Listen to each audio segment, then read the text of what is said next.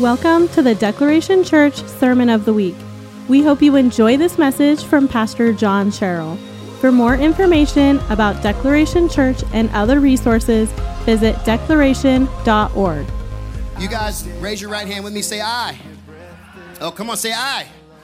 Am ready this morning. I'm not convinced. Raise your left hand. Say I. Am ready this morning. If you don't have a Bible, we have free ones for you. We always keep them in the back. I would love for you to grab one as a gift. We are going to be in the book of Luke this morning, but before we get there, I just kind of want to open us and talk about the word home. Home. Everybody say home. Webster defines home this way. It's a place where one lives permanently, especially as a member of a family or a household. The place where one lives permanently, especially as a member of a family or a household. And here at Declaration Church, we say this phrase a lot. We say, welcome home. We are not saying that as a great cliche phrase. That's not the heartbeat of why we say that. We say that because we deeply mean we want you to be welcomed home into the family. I think it's my desire, it's our desire as a church. I know that because I watch you day in and day out, and I love seeing you not only here, but on social media, and just your generosity, your grace for people, your love for people. I know I can 100% say it's our desire collectively that people feel comfortable here, that they feel seen, that they feel heard, that they feel cared for. And so maybe if I would try to find a way to describe home in the best way that I could, I would say that home is a place where you are seen. Home is a place where you are heard. It's a place where you're truly known. It's a place where you're free to be who you really, truly are, and you're absolutely loved no matter what. It's a place where you don't have to pretend or put on some sort of facade, some sort of mask, a place where you don't feel the need to put out this image or portray this image of something based upon people's perspective or what people prefer you, that you think that they prefer you to be. It's a place where you don't have to put on, ready for it? You don't have to put on the Instagram filter. Have you seen that? That family, you're like, your life looks so good. Obviously, your name is Hunter and Jennifer. Yeah, if your name is Hunter and Jennifer, I love you. You are from perfect stock. You don't have to do that. You don't have to put on the Instagram filter. It's not some false identity on Facebook, right? It's home. It's home. More so, home should be a place where you're valued and you're validated. You're valued and validated. And you're valued and validated for who God has created you to be and who God has intentionally and intimately designed you to be. Home is a place where you're loved unconditionally with no conditions, no limits, no borders, no boundaries. You're just loved, where you feel safe, where you feel protected. Home is a place of comfort, but also it's a place where you're challenged as you grow. It's a place where sometimes you're challenged, sometimes disciplined, but that's not the fun part of home, right? But you're disciplined because you're loved. Home is an environment where you know you are championed and celebrated. Home represents family. This is why we say, welcome home. We're saying welcome to the family, not just the family of Declaration, but to the family of God. You're part of this kingdom family. You're royalty. Do you get that? You're a royalty. You belong to the King. Welcome home. Our prayer as a church is that's exactly how you feel when you step into the doors of this house, that you feel loved, that you feel like family, because that's really how we see each other here. At least I know that that's what we pray for day in and day out. It's important, home. Your household, your personal home, it's important. Your church home, it's important. But most important, the most important home this morning that I really want you to know about as we look in the context of just the word home is your home in Christ. Today, if you hear nothing else from this whole service, this whole moment where you've spent time with God, where you've worshiped God, I want you to hear this. You can and you do have a home with God found in the person of Jesus Christ. You can be home.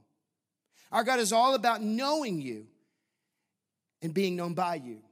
In fact, if you wanted to just generalize what is the will of God, I know in college, man, that's the biggest question for a collegiate. What's the will of God for my life?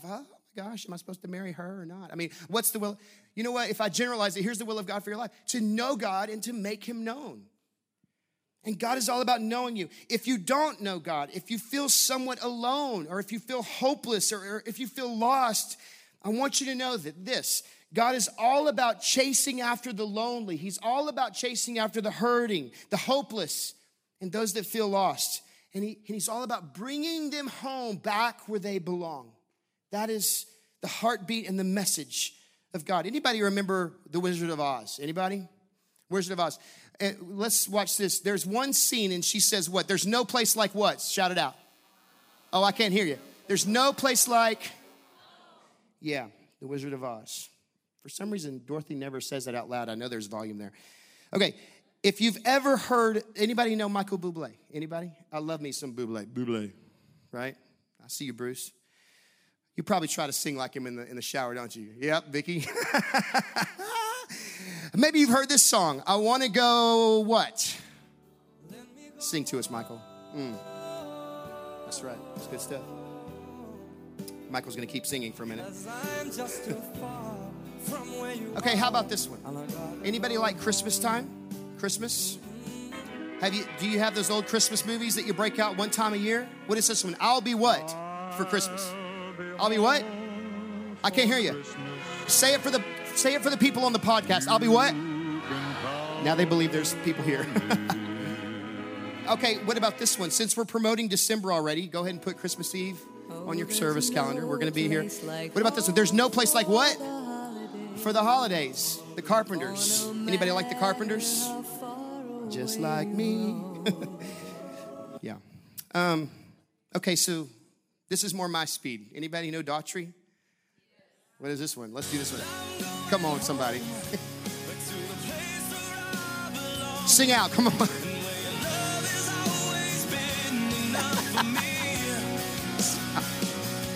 Yeah, I love this. Who would ever thought that you would have come to church and heard theology from Chris Daughtry? Think about this.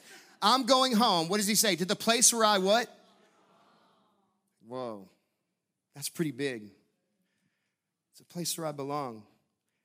Mercy Me. Anybody know who Mercy Me is?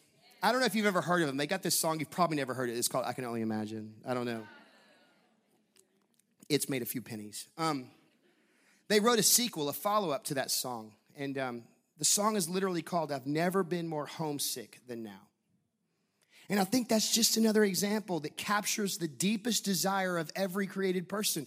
Everyone longs for home.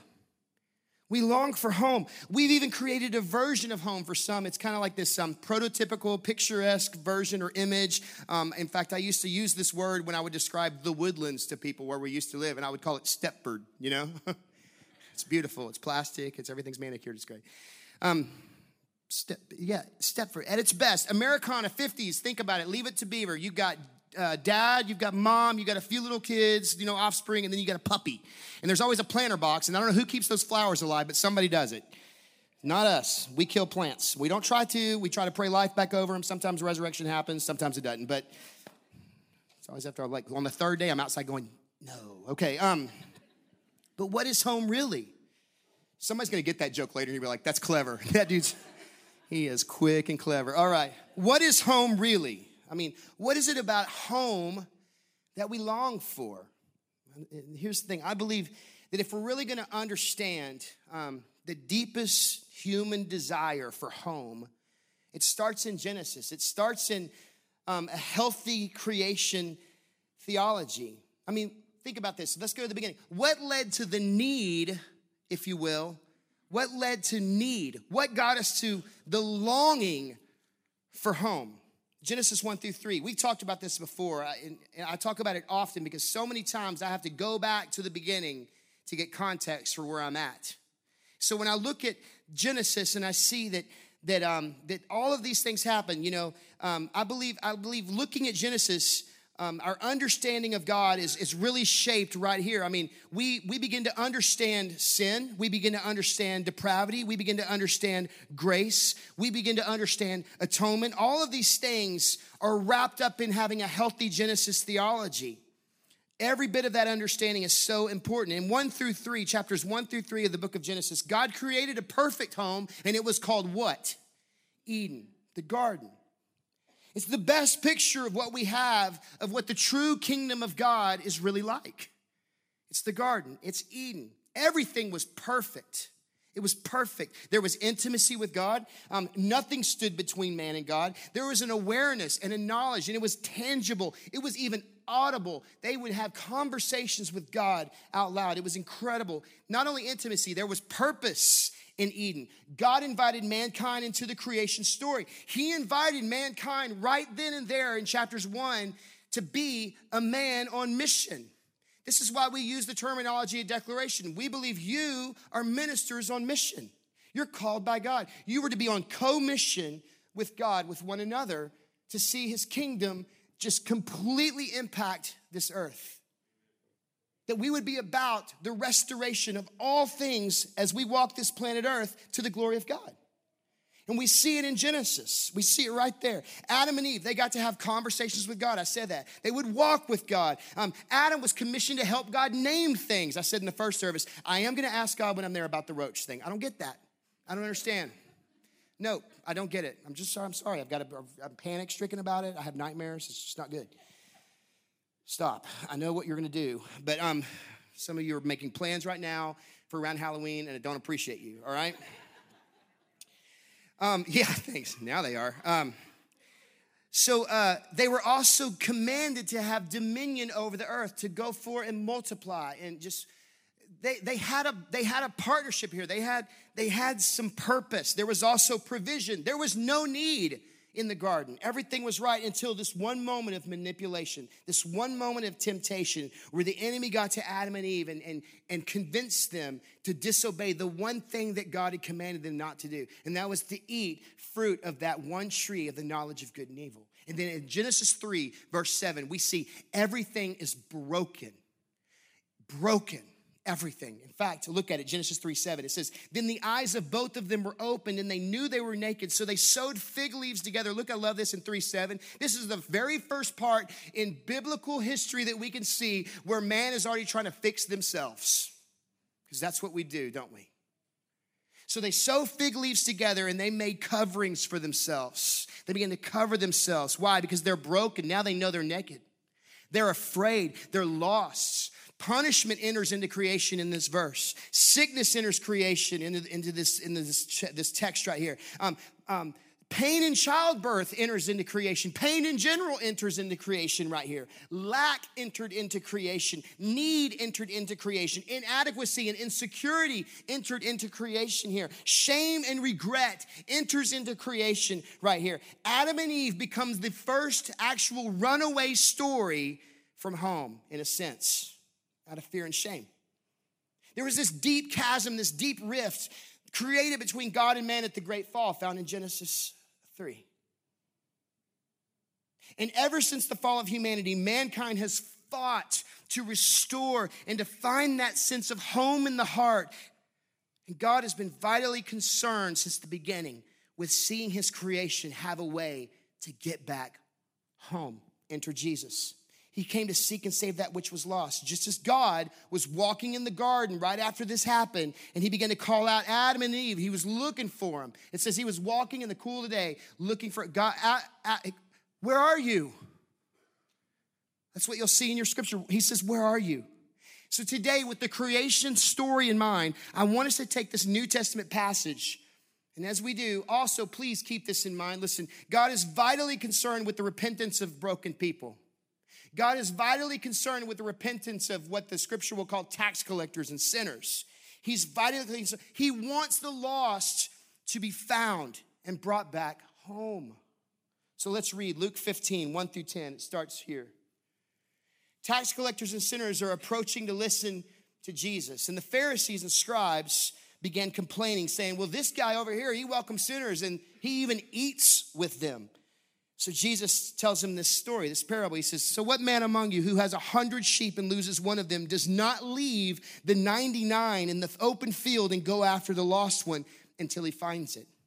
He He says, when he found it, he joyfully puts it on his shoulders. And coming home, verse 6, he calls his friends and neighbors together, saying to them, rejoice with me because I have found my lost sheep.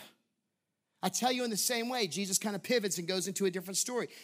Or actually before that, he says, there'll be more joy in heaven over one sinner who repents than over the 99 righteous people who don't need repentance. Then he pivots and says, or what about this woman who has 10 silver coins? If she loses one coin, does she not light a lamp, sweep the house, and search carefully until she finds it? When she finds it, she calls her friends and neighbors together, saying, rejoice with me because I found my lost silver coin. The one that I lost, I found it. I tell you in the same way, verse 10, there is joy in the presence of God's angels over one sinner who repents. There's a guy named D.L. Moody, famous preacher guy. He was leading a small group in Chicago at one time. And there was this man who would walk a long distance just to go to that small group that D.L. Moody was teaching. And so this other guy approaches his man and says, hey man, why are you going all the way over there to be a part of that small group? Can't you find one closer to your home? And the reply that the man gave is probably similar to what the reply you would hear from the tax collectors and sinners that we just read about, because this is what this guy says. I go all the way over there because I really like that fella. I really like that guy. Notice verse 1. Tax collectors and sinners were approaching to listen to Jesus. The Pharisees, the religious leaders over there, the scribes, they begin to complain. And they begin to say, who is this guy who's welcoming the sinners? And look, beyond that, culturally speaking, this is a horrific note. You don't do this. He's even eating with them. I love the way the New American Standard breaks it, because this is how the language plays in the New American Standards. It says, now all these tax collectors and the sinners, they are coming near to him to listen to him. They're coming near. You know why? Because they started liking that fellow over there. They started liking that guy. It's because they've loved. They saw something in Jesus that they saw in no one else. When sowing fig leaves couldn't do it, when the religious leaders wouldn't do it, enter Jesus. They saw something in Jesus they were seeing nowhere else. They were feeling loved by Jesus. And in return, get this, they were starting to love him back. And in an ironic way, Jesus found himself more often being accepted by the rejects while being rejected by the religious. And it's significant. I think it's significant for you to take note. Jesus attracted the sinners, but the religious leaders repelled them. So what should this say about church? What should this say about our church? The church should be attracting the broken, those that are in need, those that the world would classify as lost or sinners. That's who Jesus attracted. That's who the church should attract. Why? Because of love. Because the Spirit of Jesus lives in us, lives here. Sinners, they came to know Jesus not because he catered to them, not because he compromised his message, but those that were truly feeling lost, those in sin who came to Jesus, they came to Jesus because they knew that Jesus cared for them. Jesus cared. So while these religious Pharisees are criticizing, they would just kind of keep their distance because they were afraid that, well, those guys are contagious. We can't get near them, right? I mean, we can't go hang out with them. We can't do that. That's what the religious leaders were doing. But Jesus understood their needs and he reached out to help them. He went to where they were and out of great compassion, he cared for them. I want you to hear this. This is the first thing I want you to remember today. God always pursues those that are lost. God pursues those that are lost. This is what we need to do if we really mean welcome home when we say that to people.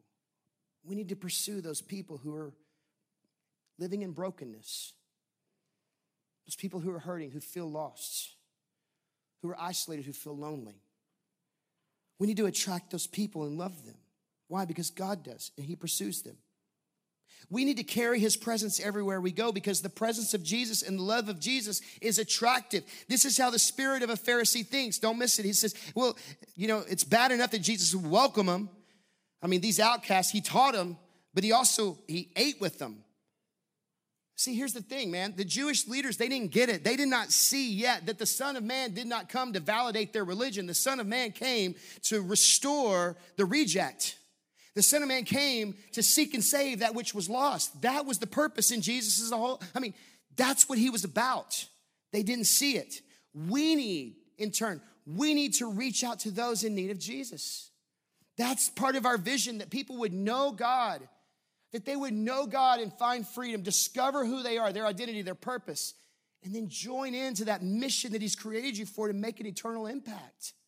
That's why we do this. We got to reach out to those in need. We have to invite them into our lives, into our homes, and into our home here, our church. We need to walk in the Spirit so they'll be attracted to Jesus and feel invited to welcome home. It says the outcasts were drawing near in the New American Standard. They were coming close to Jesus while the religious were stiff-arming him. You know what? I'm looking around. We just started this second service this morning, and I'm so encouraged because, man, it's just been an incredible morning, but I still look, and I love the fact that we've created space for more people. These chairs, we say this with our serve team called Dream Team, which I invite all of us to be a part of. Man, one person can't do everything, but everybody can do something to make a real kingdom difference. And I believe that, man, we have the privilege to serve God and serve people, love God and love people. But these chairs are important. They're so important. You know why? Because an empty chair is not just a chair that someone has to set up reluctantly every morning. A chair is an empty chair that someone gets to set up and pray over because that chair represents somebody. That chair represents somebody that's living in brokenness and need and hurt and isolation and loneliness and fear. And they're starving for home. They're starving for home. So we've got to reach out to them. We've got to love them. I said it, the outcasts were drawing close, but the religious, they're stiff-arming him. By this metric, by this model, I would rather, and I hope that our church would rather be considered a reject than religious. I want to be about reaching out to people. I want to be about our church service. Here's my prayer. My prayer is that you come and that you get encouraged and that you learn something in this marathon of life that we're walking through, and that you get affirmed in your walk with God and you get equipped and empowered to serve and all these things. But that is really not what Sunday morning is designed for. Sunday morning is really not designed for you. Sorry, I love you.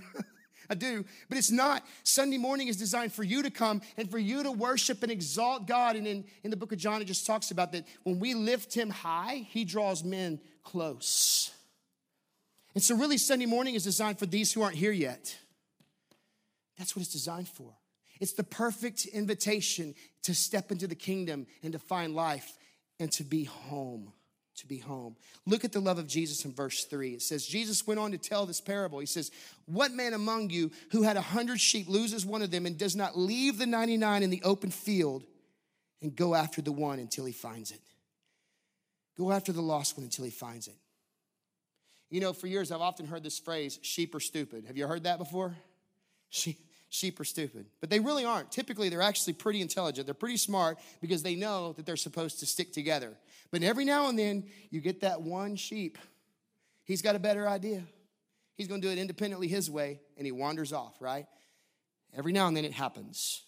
It's important that they band together, though. It's important that they stick together. Because if a predator is threatening the whole flock, it's not good for you to have the day when you decide to be a maverick and go it on your own, right? It's not a good thing. Sometimes sheep have the tendency to go astray, which is exactly why they need a shepherd. Here's a new newsflash. Sometimes the newsflash is this: we have the tendency to go astray. Our hearts are prone to wander. And we need a shepherd. I remember my wife, Kelly, teaching our kids when they were wee little dudes, right? They could barely even talk. The recordings are super cute. I should have found one so you could hear it. And she would teach them a scripture verse that corresponded to letters of the alphabet. So letter A, Isaiah 53, they would say, all we like sheep have gone astray. And I'll never forget Jack because he was the most animated. And so he would go, all we like sheep have gone astray. The scribes and the Pharisees, Man, they had no problem seeing the tax collectors and the sinners as lost sheep. The problem is they would never apply that image to themselves. But all we, like sheep, have gone astray. We have all sinned and fallen short of the glory of God. We have all decided to go our own way at some point or time, and that even includes the religious. We need God. And so Jesus says, what man among you, if you owned 100 sheep, what man among you would not leave the 99 to go pursue after the lost one? The shepherd would leave the sheep. He would leave the 99 in an open field with another shepherd, so they stayed protected, so they stayed under the covering of that shepherd's protection, and he'd go after to find that sheep.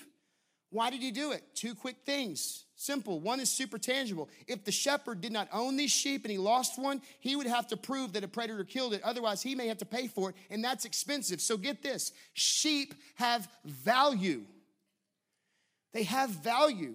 But the second thing is this. That shepherd, most of the time, spends most of his days with those sheep.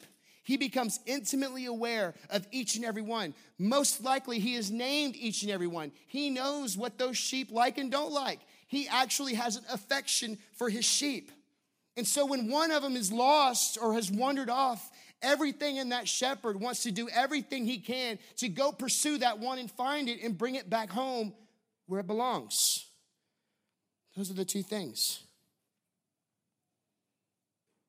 I mean, he didn't want his sheep to be in danger. Sheep is dear to him. It's valuable. He would go after the one. I mean, does this sound familiar? I want you to go back to Genesis. Think about it. When Adam and Eve ate the fruit, everything's broken, and God is walking in the cool of the night, or the evening in the garden. He says, Adam, where are you? Does this sound familiar? God in the garden? I mean, listen, let me ask you this, because I ask myself these questions a lot. When is the last time that you were willing to leave the comfort of the 99 to chase after the one? When is the last time? You know, being a pastor for the last now nearly 19 months, at least in this capacity, I began to learn a little bit more of what the heart of the shepherd looks like. Because even in this time frame in life, I mean, a lot of us are overstimulated, overextended, oversaturated in our calendar, right? I mean, come on, somebody. Is it just me? And so we can be committed to a lot of things. We can be deeply committed to a lot of things. But one thing I notice is that as we overextend our calendars more and more and more, we kind of begin to sift out a little bit. And it's kind of like the guy who does 100 things kind of well and nothing really well. We find ourselves in that place. Am I just speaking? Do I need to look in the mirror right now just to have a self-therapy session, or is somebody with me, right? Okay. And so as a shepherd, as a pastor, there are times when I'm like, okay, was it me or them? Where'd they go? Because I'll look up and I'm missing some families, and I begin to pray, God, what's going on? Second week comes around and they're not here. God, are they okay? And then I reach out. Finally, I'll reach out. Why? You know why? Because I can't sleep at night anymore, because God has done something in me, in my heart, and it begins to break when I wonder, did some sheep decide to wander off? And they're like, oh no, dude, we were just at Disney World. Okay, good, thank you. Next time, bring me some Mickey ears and validate a brother. Come on, you know? But when's the last time you were willing to leave the 99 for the one? When's the last time you were so motivated by the one that it absolutely wrecked you? It wrecked you to know that there was someone that was lost and feeling alone and isolated and hopeless. Have you ever been so consumed with grief over the one who doesn't yet know Jesus personally and intimately? Have you ever looked to the right and the left of the houses next door, and you know their story, you've gotten to know them, you're actually kind of quasi-friends, and you know that they don't have a personal relationship with Jesus, and it absolutely keeps you up at night? Have you found yourself there? I mean, what if somebody in your family were to tragically lose their life apart from intimately knowing God and knowing that they're known by God? And they didn't know him. Does any of that just kind of weigh on you with any gravity? I mean, so much so that you would do anything. You would leave the 99 if need be, and you would do anything to go get that one. to run with passion after it.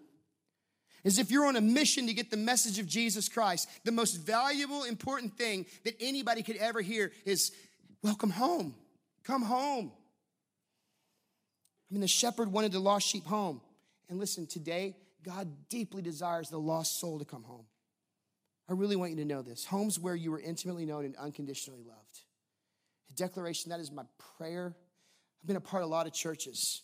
And the last thing that I ever want to look up and see is that we have created a scenario where you are intimately known, but you are not unconditionally loved. I can't tell you how hard my heart beats for that this would be a house of unconditional love. Not that we would condone things when we know that you're stepping into a traffic full of danger. But we'd say, man, we love you enough to tell you you're in danger. And that you would know that you were loved enough to know that we were saying that out of love. Does that make sense? Home should be the safest place you know. There should be so much peace at home. So much that your shepherd would ensure your safety, but still chase after you if you wander off. Verse 5. When he has found the lost sheep, he joyfully puts it on his shoulders. He joyfully picks up this 50-pound or so sheep and hoists it over his shoulders. And he runs back. He gets back to the rest. And look at what verse 6 says. Read it with me. And coming what? Oh, I can't hear you. Coming what? He calls his friends and neighbors together, says to them, hey, come on, rejoice with me. I found my lost sheep. Come, let's rejoice together. I found my lost sheep. I mean, look at the shepherd. He's wanting to celebrate that he found the sheep. Verse 7, I tell you in the same way, there will be more joy. Somebody say more joy. There will be more joy in heaven over one sinner who repents than over 99 righteous people who don't need repentance. That's good. So not only at home should you be intimately known and unconditionally loved, but home is where you are protected and celebrated. Man, that is my prayer for you, that together, whether it's in your small group, which I champion that you would be a part of one. Next week, we're going to have the opportunity for you to sign up for a small group. Man, that is a place where you are going to be comforted. You are going to be making deeper relationships, prayed for, covered. My prayer is that at that place, at home, you know you were protected, covered, and championed. Jesus said it another way, verse 8. He kind of pivots and he says, okay, let's look at a woman who has 10 silver coins. If she loses one coin, does she not light up a lamp, sweep the house, and search carefully until she finds it? Now listen, when a Jewish girl gets married, she begins to wear this headband of 10 silver coins. And it signifies that she's a new wife. That's what's happening. So in this Jewish version of this, it's basically the Jewish version of a modern wedding ring. And it would be considered really horrible if she were to lose one of these coins. That's exactly what happened. Imagine her joy at finding this coin. The Palestinians' dark house, lighting some sort of light, doing everything you can to sweep and clean and look for that coin. And she finds it. And it says, verse 9, when she finds it, she calls her friends and neighbors together saying, rejoice with me because I have found the silver coin that I lost. Rejoice, I found the coin. Come on. It's a repeated story in a sense. And here's why. Because anytime something is lost, but then it's found, joy accompanies it. Joy accompanies it. So Jesus knows exactly what he's doing. Because God is vitally concerned with the repentance of sinners, because he wants the lost to be found and brought back home, when they are brought back home, great rejoicing occurs. Repentance precedes rejoicing.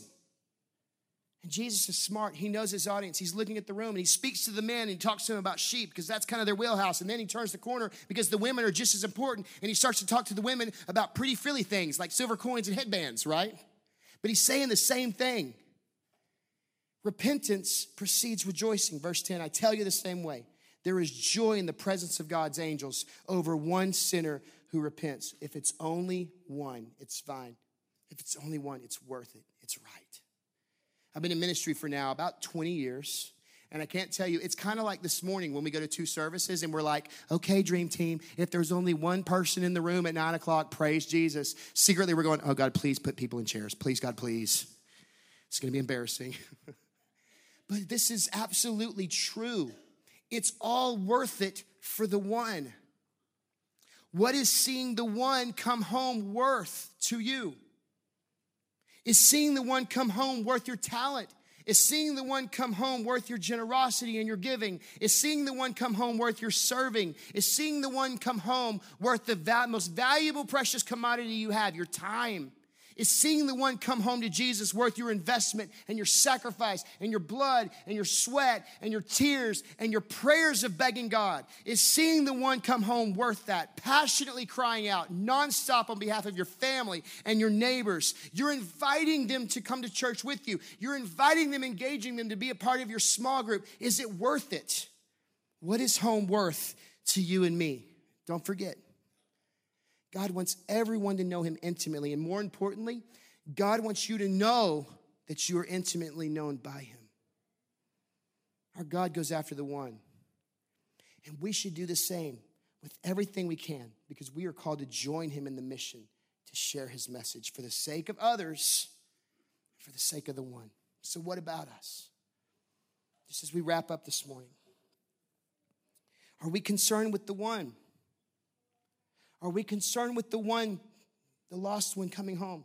What are we willing to do to see the tax collectors of our day and the sinners of our day run into this room just because they want to be close to Jesus? Or what are we willing to do as God calls us to shepherd his sheep? Thank you.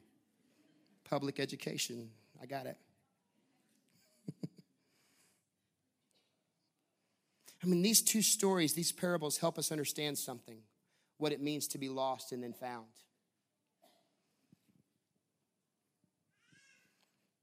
Sheep belong with the flock, coins belong on the chain, and lost sinners belong at home in the fellowship of God.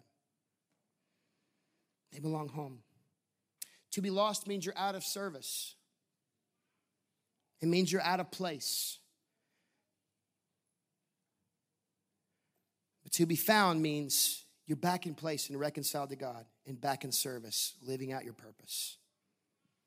Charles Wesley said something. He says, the church has nothing to do but to save souls. Therefore, spend and be spent on this work. That's what we are called to. So this morning, here's what I want to invite you to do. Begin to beg God to give you eyes to see people the way he sees people and love people the way he loves people. Begin to get into people's lives and engage them out of the compassion and mercy and love and grace of Jesus Christ. You carry the glory and presence of God inside of you. You are the fragrant aroma of life for so many people in need. You are a minister on mission, fully in love with God, declaring his greatness. Our heart, our vision, our goal, everything that we're about, the four things we do at this church are pointing to people knowing God, finding freedom, discovering purpose, and making a difference. Join into that. It's the most important thing and the most beautiful gift that you can offer someone when you hold Jesus up to him and invite him to come home. There's no place like home. Let's pray together. Father, we love you this morning, God.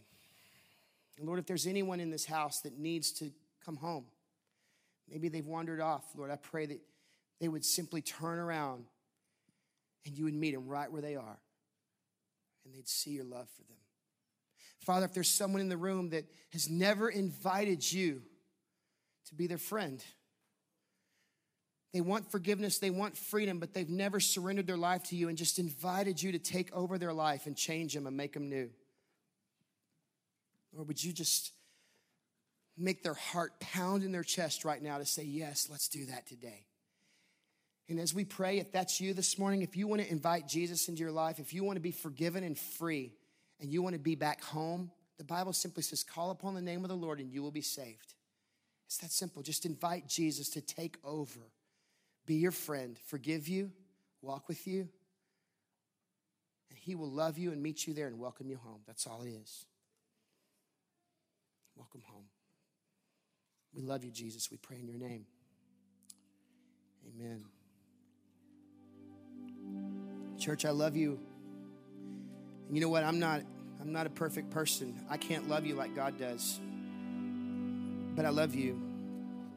But here's what's even better. God loves you so much more than anyone could ever. He loves you more than your own parents. He loves you more than your spouse loves you. He absolutely, unconditionally, unwaveringly, recklessly, relentlessly loves you.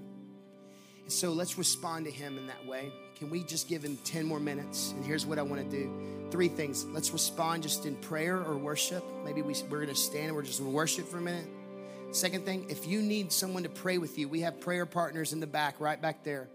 And just go back right now as we respond and grab one of them and pray with them. If you have invited Christ into your life for the very first time today, or maybe you are a wandering sheep for a minute and you want to come back home, go grab them and let them pray with you. And the third thing is that we come to the table together. It's just a way we respond to God and say thank you. We come humbly and we come receiving so much in this moment with him. We meet with him in this way. But here's what I'm going to say. Only come to the table if you have surrendered your life to Christ. And before you come, spend that moment with him and say, Father, give me clean hands and a pure heart. Point out anything you find in me that might grieve you. Because that's the proper way in humility to come to the table. We come to the table and we have bread that represents the body of Christ. And we understand that we were broken and he was whole. But he willingly became broken so that we could become whole. We understand that he was full and we were empty. But he willingly emptied himself so that we could be filled. He poured his blood out to cover our sin. Thanks for listening to the Declaration Church podcast. We pray many blessings over you and your journey as you declare him to the nations. For more podcasts and teachings, visit declaration.org/podcast. Now to live, I've come away.